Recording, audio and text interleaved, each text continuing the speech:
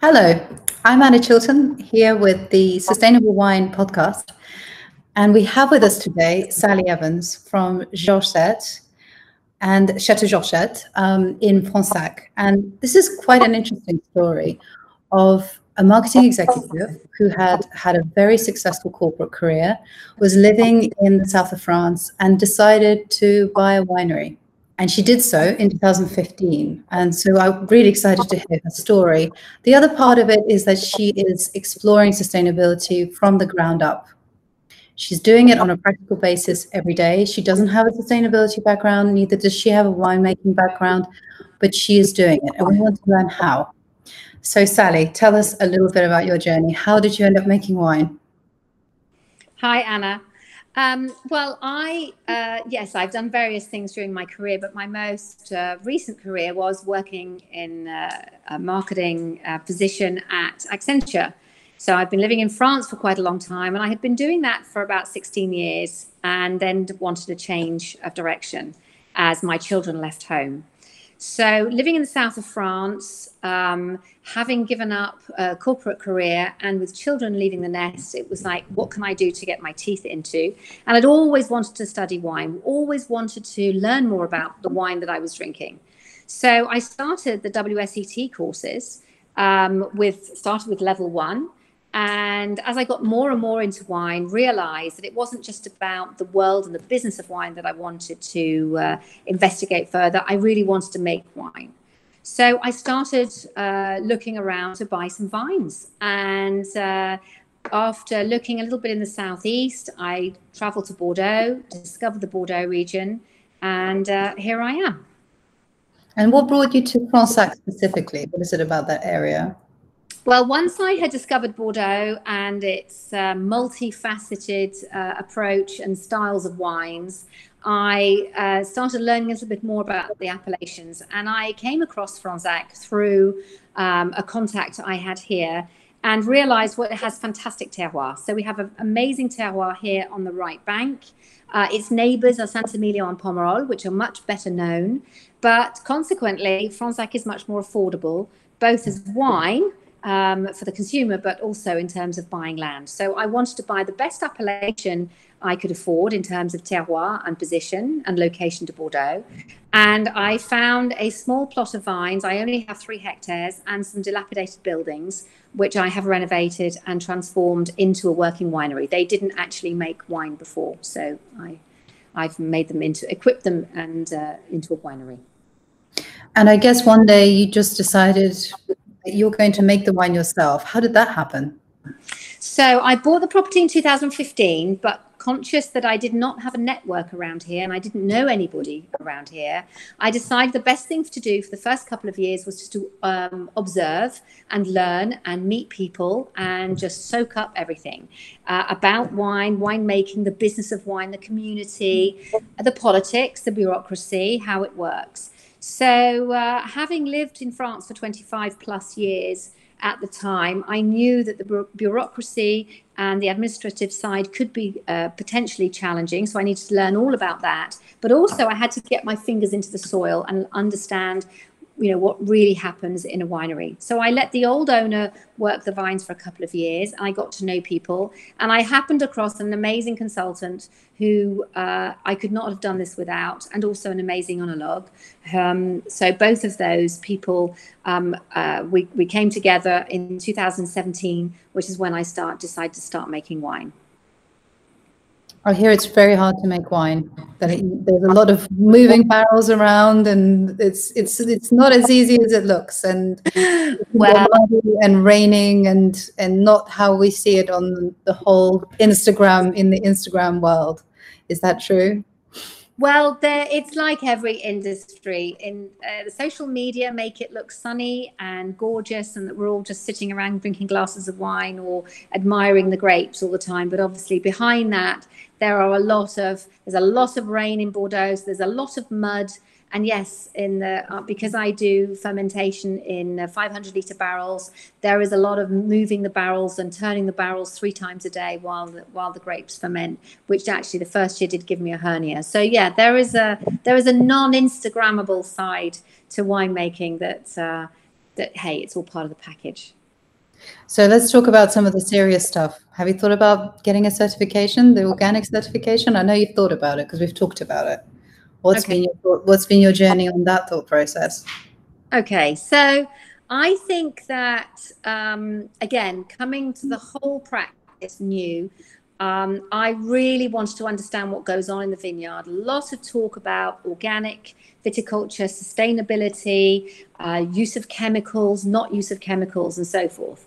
So very quickly, I understood that here in Bordeaux, we have a climate which can be extremely wet. It's one of the wettest regions of France, and certainly in terms of winemaking regions. So you've got to deal with that. And I think that that's something that consumer needs to understand, that every farm or a winemaking area has a whole set of circumstances in terms of their climate and even the microclimate that has to be dealt with as first off.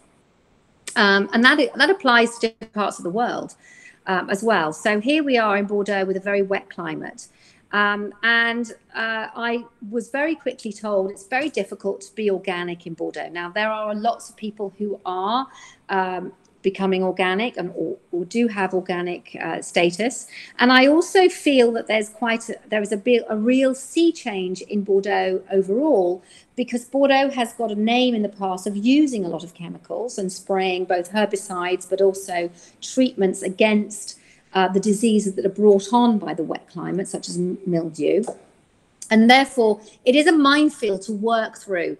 You know, what is right for me? What works for where I am? Because even within Fronsac, there are different microclimates. So I, at the beginning, resisted any kind of certification because I just thought I need to do what's right for me. And I think even I've seen a big change in the last 2 or 3 years, that actually certification is important because it does hold people accountable. But I'm not convinced that organic certification is the right thing for me, not because I want to use chemicals, but because I feel that what's happened in farming overall is that there's become a bit of a polarization, and organic and not organic, and therefore it's sort of a bit of a demonization if you're not organic. And I don't think that that's the right way to go. I think we should be looking at a broad, inclusive sustainability approach, which is accessible to everybody and which is really inclusive and holistic. And the problem with that is it's very difficult for the consumer to understand it. But the more we talk about it, the more people will understand that sustainability, from the plant through to the packaging, through to how we use the different types of energy in the winery, that is a much better approach for the planet and for all of us, rather than focusing on a very narrow certification process. So how does sustainability play out for you in practical terms?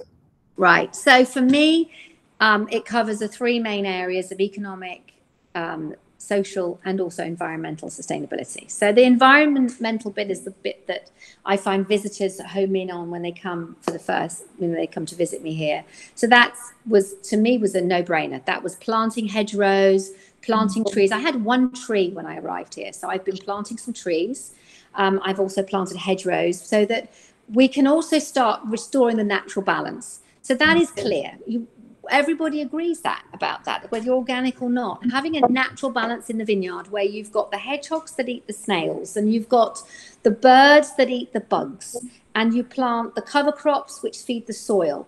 That is, to me, is just common sense. So we started doing all of those things. So that side is covered. We start then being able to reduce the number of chemicals that you use. So we don't use any herbicide. We mechanically turn the weeds and actually physically pull out a lot of them as well. So there's all of that going on in the vineyard. That to me is a no-brainer. But there are also other things that you can use that technology has allowed us. So there are quite a lot of products which people don't know about, which are biocontrol products. So these are products which are using technology to reproduce something that is natural in the plant itself. So it exists in the plant to try and defend itself. So technology allows us to reproduce that. We can then give that to the plant as an added defense against the pests that might attack it, the diseases or the bugs. And some of those biocontrol products are allowed in organic farming and some are not. And some are allowed in organic farming in Germany, but not in France. Some are allowed in Portugal, but not in France. So for me, it was far too narrow to say, I've got to go to this, which allows me not to do this, when actually I need to look at my vineyard and say, that product means I don't have to use as much copper and spray as much copper on my vineyard. So copper, for example, is allowed in organic farming, but only to a certain limit because it can be detrimental to soil health. So I am very much for everybody looking at their holistic situation and saying, that biocontrol product allows me to reduce copper by half, which means I am not trundling up and down in my tractor as much, but actually also allows me to be economically sustainable, which means I can be sure to have my crop at the end of the year. Because if I go under, then my vineyard's not going to be here in 50 years' time. And that also impacts the person who makes the barrels, the gentleman who down the road comes in and helps me with the pruning. And that's a social sustainability and an economic sustainability, which is just as important as the environment. And through the three types of sustainability, they all work together, which holistically improve. And I hear that you are actually going after the highest level of sustainability certification available in France. Yes. What has it been like for you? Sorry. What has that been like for you? Okay. Well, it's actually, I went for a sustainability certification called HVE, which is high value environmentally. It's in French, haute valeur environnementale. And that has 3 levels. And I went for that certification because I felt it was a broad certification around the use of water, around the reduced use of chemicals, but also how you're improving the environment, that kind of thing. And it actually, the first audit, it was clear I was at the highest level, which was a good validation that I was on the right path. And so that I will get the actual stamp and certification for this vintage. But in fact, all the practices within it, I've been doing since the start. So like I said, I think it's more important that you're doing the things, but I do think that the consumer wants the reassurance that you have some kind of certification to back it up. Do you see your customers more often asking about sustainability? I know that you have a lot of visitors because I've seen the pictures of the tasting room. It looks amazing. And you have a lot of events going on from just our conversation this morning. Do you find that people, how do I say this? Do you find that people are curious and asking these questions more? And also, do you think they understand the difference between organic or biodynamic or sustainable? Or do you find yourself always explaining the same things? Yes. To your last point, I think people normally regret having asked me the question because 15 minutes later, we're still having a conversation. And as you can tell from my long answers to things, I'm quite passionate about the holistic and global approach.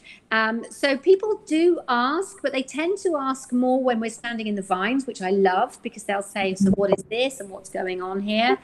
And so we have a conversation there. And sometimes people are more interested whether it's vegan. People do also ask, so what ends up in the wine? So I'm finding I'm having more and more conversations about more and more aspects of sustainability. And we spoke a little bit previously about residue levels. And I found the story that you told me before about how curious you were actually about the chemicals that were left in the wine, and you did some tests. Can you tell our viewers a little bit about that? Yes, because I found it incredible that we are not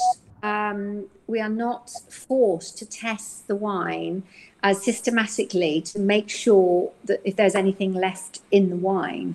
So we have to do a number of tests in terms of the level of alcohol, of course, and so on and so forth for the appellation. But I was very curious as to what was in my wine based on the fact that I hadn't been looking after it, after the land before 2017. So I had my 2018 vintage tested against 400 different molecules and found that where there were tiny 2 or 3 traces of something, it was less than 1/100th of what would be allowed to meet EU standards. And I think that as we talk more and more about transparency and food labeling and wine labeling, if we had to do that test and show that it, how it, what was in the wine, and to make sure there was nothing in there that anybody could potentially even not want to see, it would be great. It would be great for the consumer and great for the winemaker. Be held accountable. I don't have a problem with that. And what about, do you think that people would be confused if they saw more ingredient labeling than we have today in the wine industry? If they saw more ingredients on the label than what is currently available, how would you think that the customers would respond to that? I think the labeling thing is a very difficult one, because I think the wine label itself already is difficult enough to understand. So we have got to start simplifying our wine labels before we start complicating them. But I think that if we do have a set of standards in terms of sustainability from the plants through to practices in the winery in terms of what goes into the wine at the different process and the vessels that are used, and the practices in the winery, if we have certain standards of those things, then yes, then the consumer can be reassured that at every step of the way the right thing has been done, very much like I guess the food standards for food that goes into our supermarkets. So it is, but we do need to demystify the wine label a little bit, instead of adding layers of complexity, because that's not going to help anybody. So we need to find something simple for people to understand. But as far as I can tell, what goes into wine, here, mainly it's grapes.